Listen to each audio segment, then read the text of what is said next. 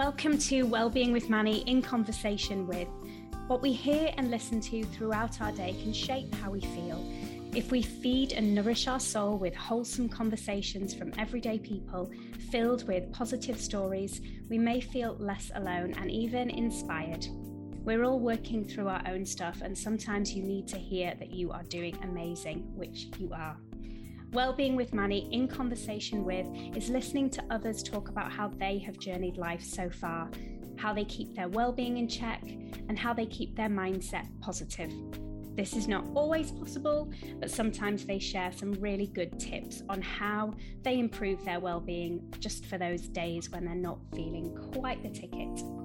Welcome to this Wellbeing with Manny in conversation with community. I really just wanted to build something special that people can feel part of, feel seen, and feel valued. Some of the people we speak to have really inspirational stories, and hopefully it can resonate with you, make you stop, reflect, and also just pick up some top tips along the way. So thank you again for being here, and thanks for sharing your time with us. Here's the show.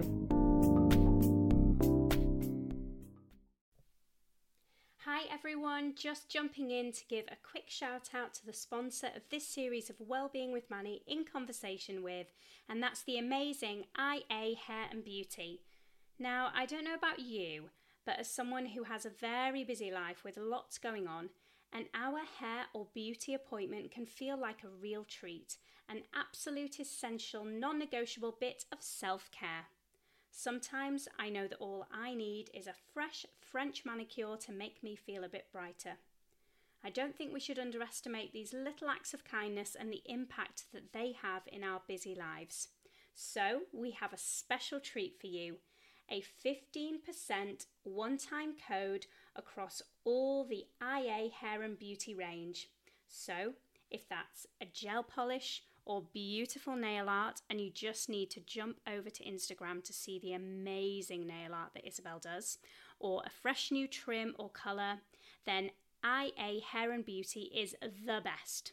Go to IA Hair and Beauty on Instagram or Facebook and DM Isabel quoting the podcast for your 15% off treat. Enjoy!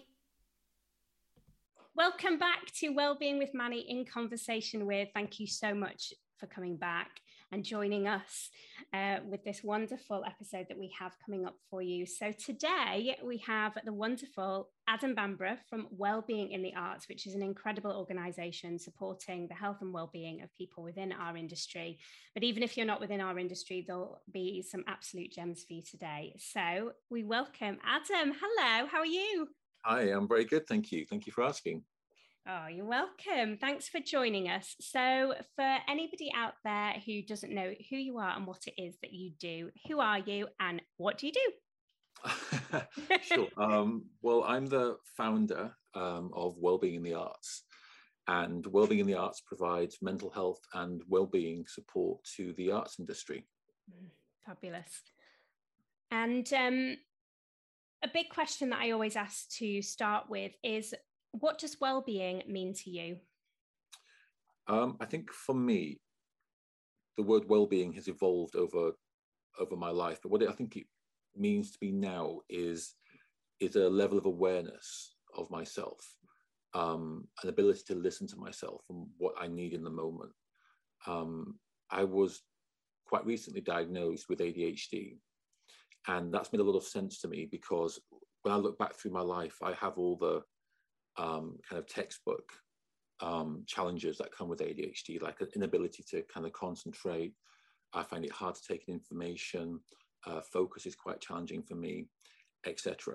And one of the big ones is brain fog. And I would spend hours just staring at a book or a computer screen, unable to move forward and really beat myself up over it.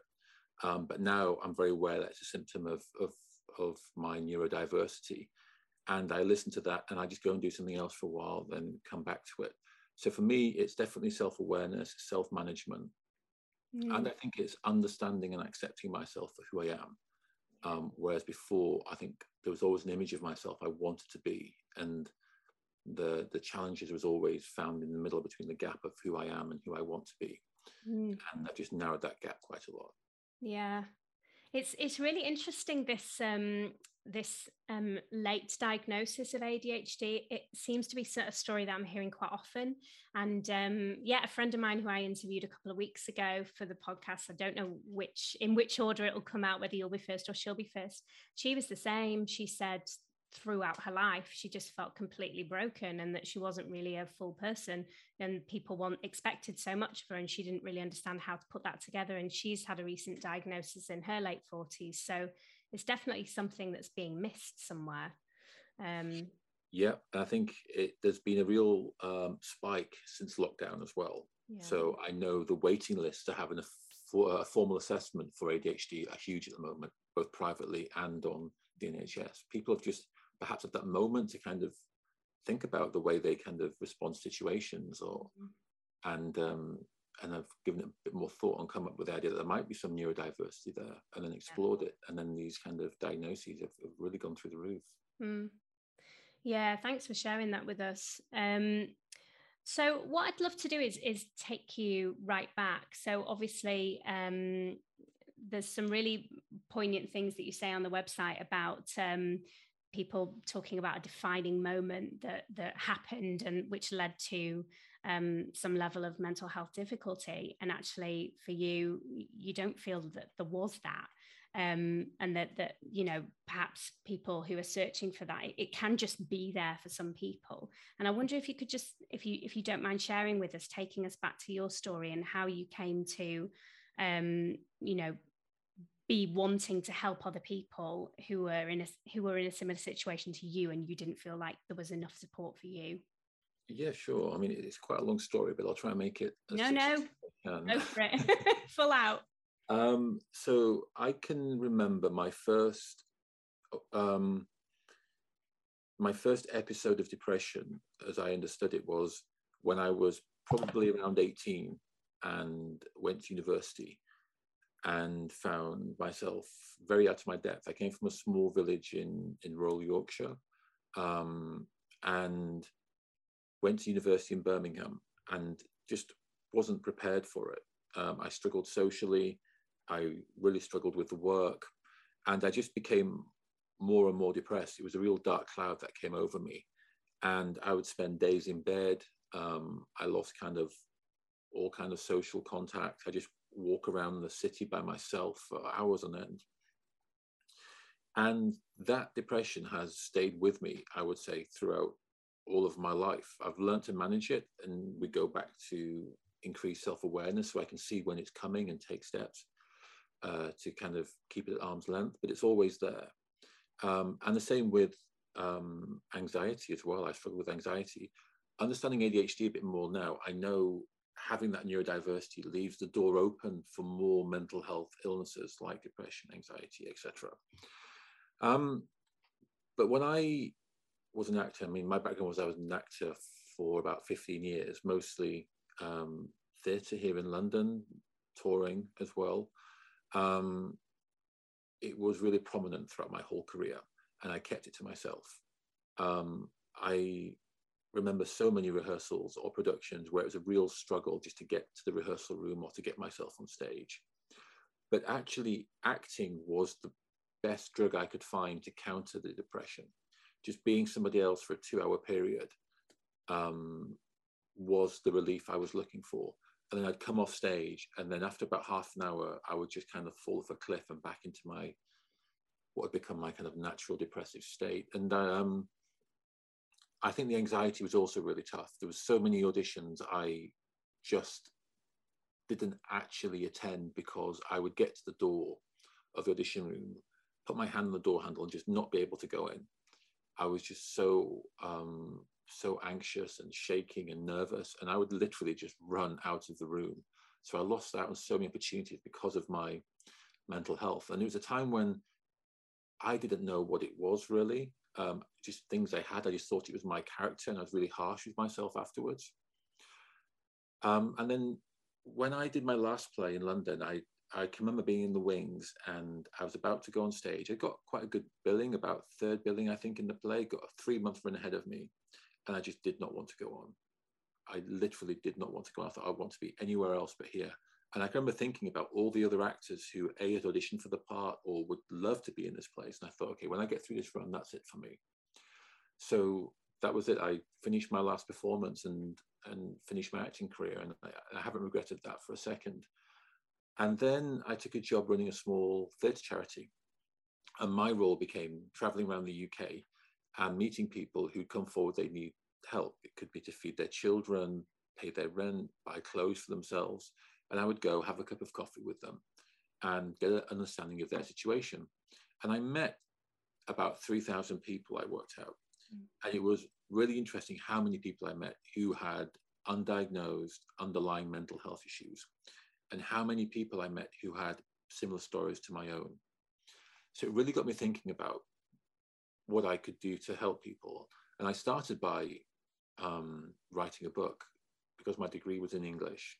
I started to write a book and I wanted to showcase the stories of people who work in the industry, keep it ticking over, but do so with mental health issues and celebrate them and try and break down the stigma that exists in the industry. A stigma I'd seen where I'd seen casting directors, producers literally put black marks next to people who had got mental health issues because they were deemed to be trouble or they could be high risk on a production that was quite tight financially, etc.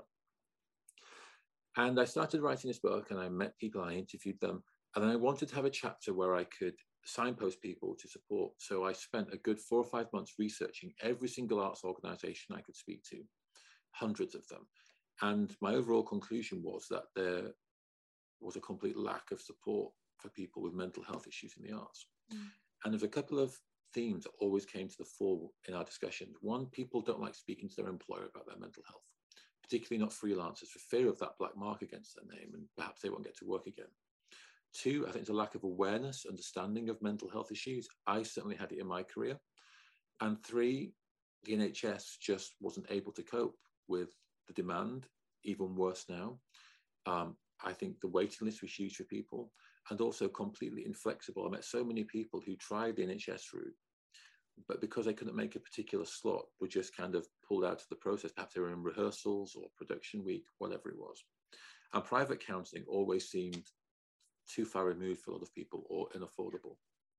So everything for me pointed towards a need for a standalone mental health organisation in the arts industry. And that's where the idea for Wellbeing in the Arts came from. So all of that research I'd done, all those people I'd spoke to, all that fed into what we do as an organisation now. So we work with around 165 counsellors across the UK, all of whom have worked in the arts themselves previously, so they understand the industry, which was a big thing that came up when I was speaking to people. We do lots of wellbeing work. We do workshops, events, training, mental health training, surgeries. We also try and raise awareness around mental health. And also because we are standalone by design, we can campaign on issues. So we can tackle perhaps those archaic workplace practices that are the root cause of people's mental health issues in the industry. Wow.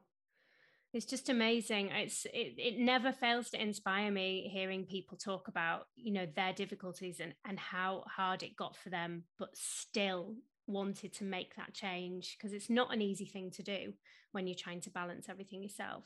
Thank you for sharing that story. It's amazing. Just to start with, I'd love to ask you about you personally and how you feel that, you've said that you can sense it kind of coming on, when you need to give it some attention to keep it at arm's length. I just wonder whether you're able to share with us anything that you feel really helps you. So when you feel that, starting to that, you called it the black cloud, when it starts to appear, what kind of things do you do to really help yourself with that? Yeah, I mean, to be honest, I had it this morning. I woke up this morning and I just had that feeling of not wanting to get out of bed. And again, one of the symptoms of ADHD is being easily overwhelmed. And I was just thinking about my day ahead and felt completely overwhelmed. So again, for me, I'm fortunate now in that I know what I need to do to kind of work through that. And the main thing for me is diet's really important. I've learned a lot about my diet, but also I try and get out of the house or the office as much as I can. Yeah. And so I actually go for a walk every morning just to kind of allow myself to relax, calm down. Most days I get up at 5 o'clock before my children get up, and I have like an hour and a half just to kind of work through what's going through my head, write things down if I need to. Meditate is quite a big one, I find, or just being still and breathing. And just, I call it self-reflection rather than meditation. Just think, okay, what am I thinking and feeling today? Yeah, I like that. So those are the things for me. I feel like if distraction can be really useful, if I feel like, okay, I feel like I'm struggling here, I used to sit in it and I can feel it building and building. I'll just try and do something different. Yeah. Again, exercise kind of plays quite a big role. Go for a run or a walk, or go play a bit of sport or something. Yeah. Again, I have books that I kind of go back to just to kind of reiterate to myself the positive thinking I'm trying to keep hold of, because it's really easy to kind of fall off the cliff into negative thinking, and it feels like I'm forever walking along a coastal path, and the land is the positive version of myself, and off the cliff edge is the negative, and it feels like very often the kind of rocks are tumbling beneath my feet, so I have to kind of just try and repeat my own mantras about how things are okay, things will work out, and you're trying your best, or whatever it is. I think it's a daily challenge, I would say, a daily challenge. And what's really interesting for me at the moment, because I'm also training as a psychologist, because I enjoy the mental health aspect of it all. That's amazing. Is seeing I have a daughter who's 8, and she's going through the process of being assessed for ADHD, ADD as well. But I can see some of my traits in her as an 8-year-old. And it's really interesting to kind of see that and try and work through that with her. Oh, that's amazing that you're doing that. I don't know how you find the time for all of this. Why I look like crap most of the time. Not at all. Well, we've just discovered that you get up at 5 a.m. every day, so that's partly why. In summer. Yeah. That's brilliant support for people to hear as well. I think that's such a common theme through doing these interviews is taking time for you, kind of that self-care umbrella of getting outside, whatever it is to you that makes you feel good. I like the reframing of meditation to self-reflection, because I think the word meditation has just kind of become a little bit, well, it feels as if it's become inaccessible for some people because they don't know kind of what that means for them. So I really love the self-reflection. I don't sit there and my partner, for instance, the Buddhist, she will chant, that's her thing. But just self-reflection, just kind of letting my mind wander and drift. And I think what you mentioned there, the idea of reframing, I think is really useful as well. Reframing has definitely become a word that I use the most when I'm doing anything in a well-being kind of world. It's just so useful because we're so used to saying the same things to ourselves or whatever. And actually, when you step back and think, a lot of people use it as a, well, how would you say this to someone else? So reframing how you talk to yourself, how you'd then give that advice to someone else, I think. And self-acceptance is a big one for me. Yeah, absolutely. I'm somebody who would beat myself up because I could, for example, I could feel like this podcast has gone amazing for an hour, and I could sign off with just a really naff sentence, and I'd feel like I've destroyed the whole thing. But now I've just had to force myself, and it is forcing to just be like, you know what, it's okay. It's okay. Or accept that I'm not very good at some things. I hear that very often from a lot of people, and that's my biggest thing is self-acceptance. And I think it's really good for people who work in the world in the kind of well-being world to say that out loud, because I think sometimes it's easy to look at people doing jobs like we're doing and having this chat here, which is all about well-being, and thinking that we have got it sussed. And I just want to make it very clear now to everyone that I absolutely don't have it sussed. No, absolutely, and that's good to say. And absolutely, I screw up all the time, literally screw up all the time. But that's human, I think.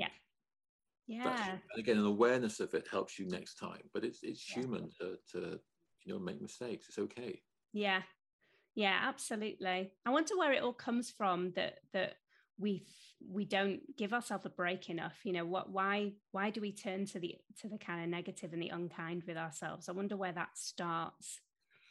I don't know. I think it depends on each individual. I think for me, I've, through the counseling I receive every week, had to learn to sit in the uncomfortable where I felt a particular way about myself, and rather than just avoid it, actually sit in it and work through it.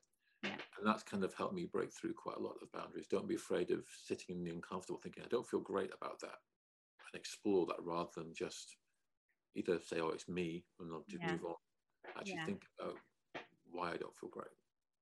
Yeah, absolutely. And when you mentioned there that you have counseling every week, is that actually you have counseling yourself every week? Yeah. So amazing. So I'd had counseling before, maybe about 5 years ago, and then my mother passed away at Christmas before last, and I wanted some counseling off the back of that because it was by complete surprise. She wasn't expected to happen. I'm so sorry. Thank you. And then through that's when I started to, with my counselor, explore other things that had been going on with me in my past, via really the kind of lens of exploring my relationship with my mother. And that's where the idea of ADHD came from as well. It's my counsellor who flagged it and then encouraged me to go get a formal assessment. Yeah. Oh gosh, that's amazing. So again, I got no awareness or understanding of any of this. Yeah. I had a spell of counselling a few years ago, and it was the best thing I did. And again, the fact that we're having conversations, that's what it's about. We just fly the flag for sharing and having open, real conversations with people, because it absolutely does help. It makes all the difference. Like you say, if your counsellor hadn't flagged that to you, then that wouldn't have been a path you'd have gone down. So yeah, absolutely. I think one of the big challenges for me was when the first time I had to identify myself as neurodiverse, not neurotypical, and somebody used the word normal. Oh, so you're not normal.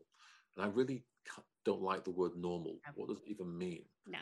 But it was really interesting how I viewed myself, and I've had to work on that, because I think sometimes accepting that we need support or there might be something different about us is quite difficult to do, because we want to be seen as similar to the people around us. We don't want to be different a lot of times, but I think difference is actually really good. Yeah, I agree. Absolutely agree.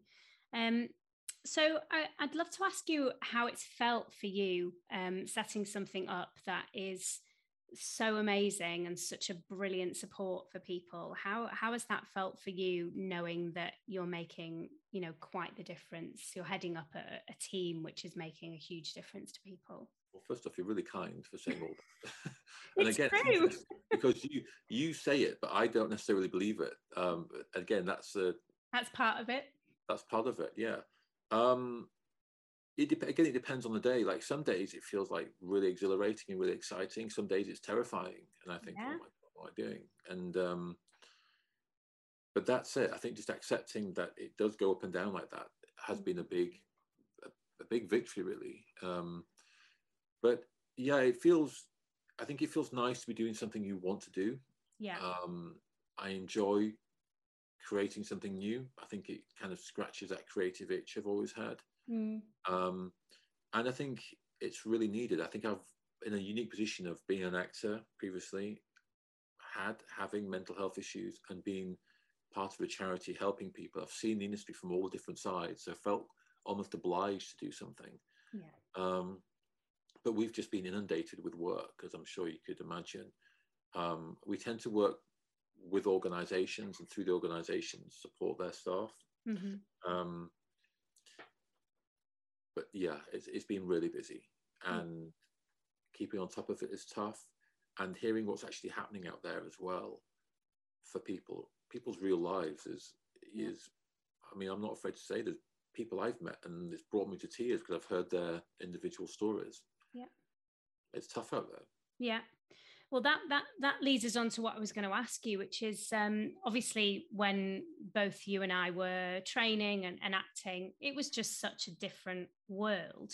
and people didn't talk about it. You know, I think now back to some people in my year group who, you know, we just thought were relatively, you know, just a bit off the wall. That's what you'd kind of say, just a bit wacky, a bit this.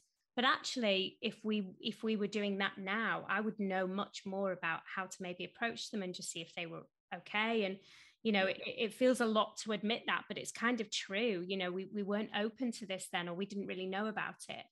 Do you think that it's changed a lot? Do you think that obviously we're seeing a huge you know, need for support, but do you think that we're getting there? Do you think that, you know, particularly producers and people who are in the positions at the top of the hierarchy tree, although that's debatable, sorry to say that, is it changing? Is it, you know, what kind of a dent are we making in this? I'd say it's definitely changing. How quickly is probably the debate. I think there's still a lot of people in the industry who are pulling the strings, who don't quite buy into it yet. Yeah. I think there's still that feeling of, well, if you're not able to do the job, I'll just get somebody else to do it, because there's so many people waiting to do it. Yeah. So supply is outstripping demand, I think, is a big issue. But I think the younger generations are definitely more aware of mental health issues than my generation were, and certainly all generations are. I don't think it's seen as much as a weakness as it was previously. Yeah. But one of the issues we have is perhaps the older generations are still in positions of power in the arts and do deem it to be a weakness. It's almost as woke, almost, in that type of way. Yeah. It's a weakness that, you know, you can just pull through. Yeah. And what we find is there's a lot of organizations who want to do something but didn't know what to do or how to do it, and we've managed to fill that gap for them. Yeah. Which is great. The challenge is a lot of organizations who might do a little bit but nowhere near enough, but think that little bit is okay, we've ticked that box, that is enough. But it's nowhere near enough. Yeah, that's what I feel like I'm seeing, is that there's little bits of drops going in and it's getting shouted about quite a lot, but it's nowhere near enough.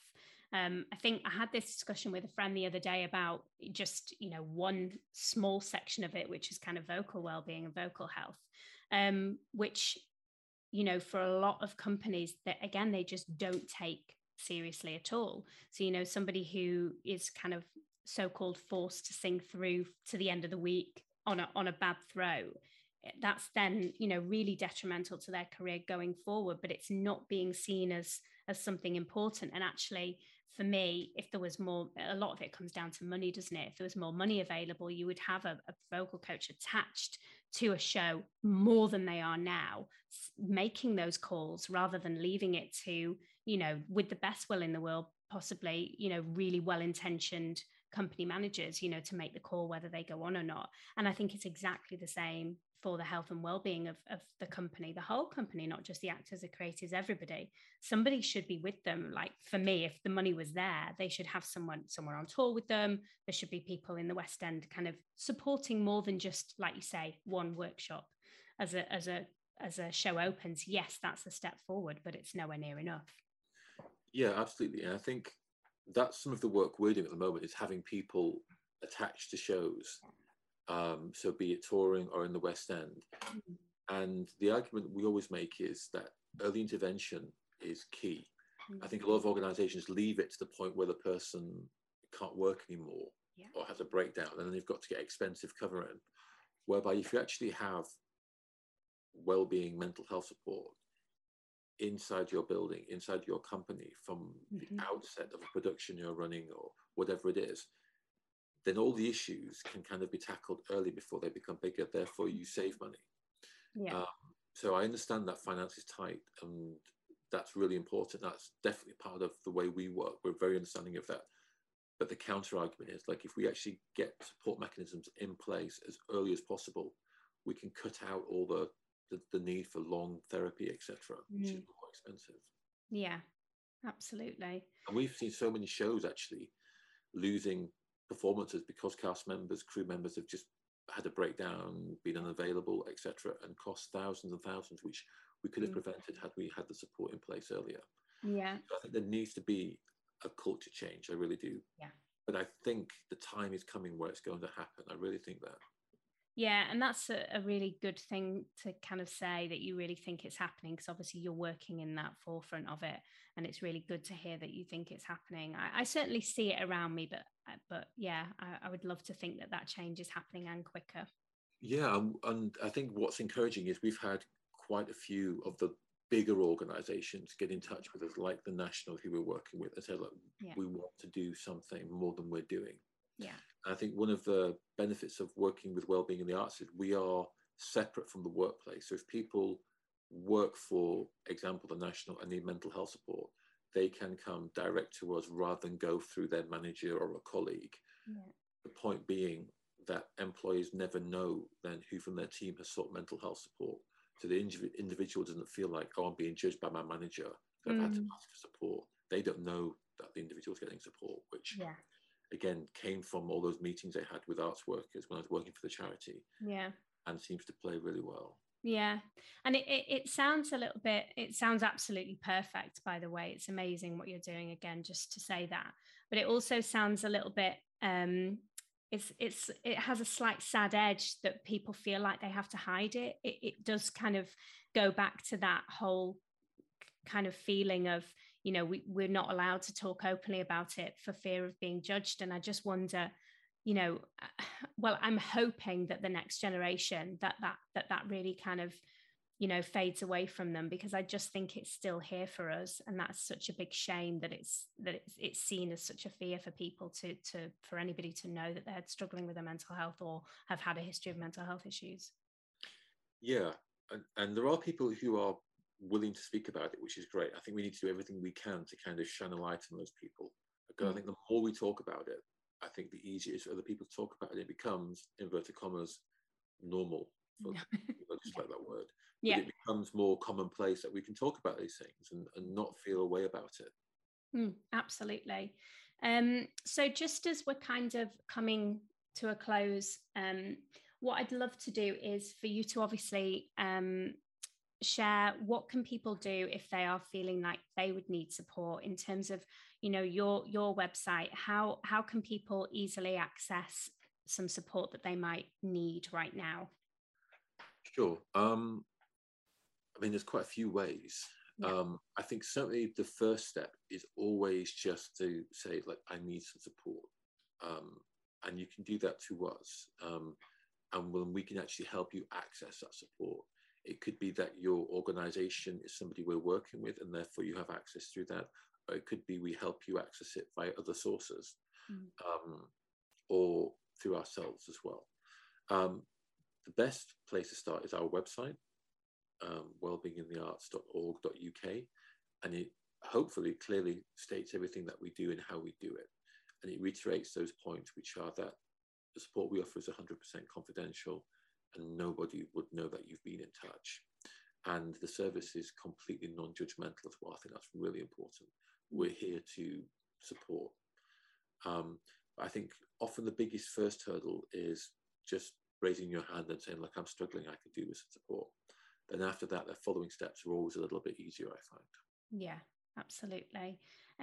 So yeah, thank you so much for that. And anybody who's listening, we'll put the information in the show notes as well, so that people can go there as a quick link if they need to. And it is really important, as we've said, to just share and talk, because that's the most important thing, is that you just raise your hand and say, I need some support, I need some help. And it's absolutely 100% okay to do so. We've just said in the course of this conversation that we have both done that at times and feel so much more, full because of it.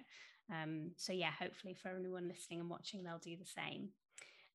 Thank you so much for joining us. It's been a brilliant conversation. You've been really open and really generous. So yeah, thank you so much. No, thank you for having me. Thank you so much for joining us on Wellbeing with Manny in Conversation With, and thank you for being part of our community.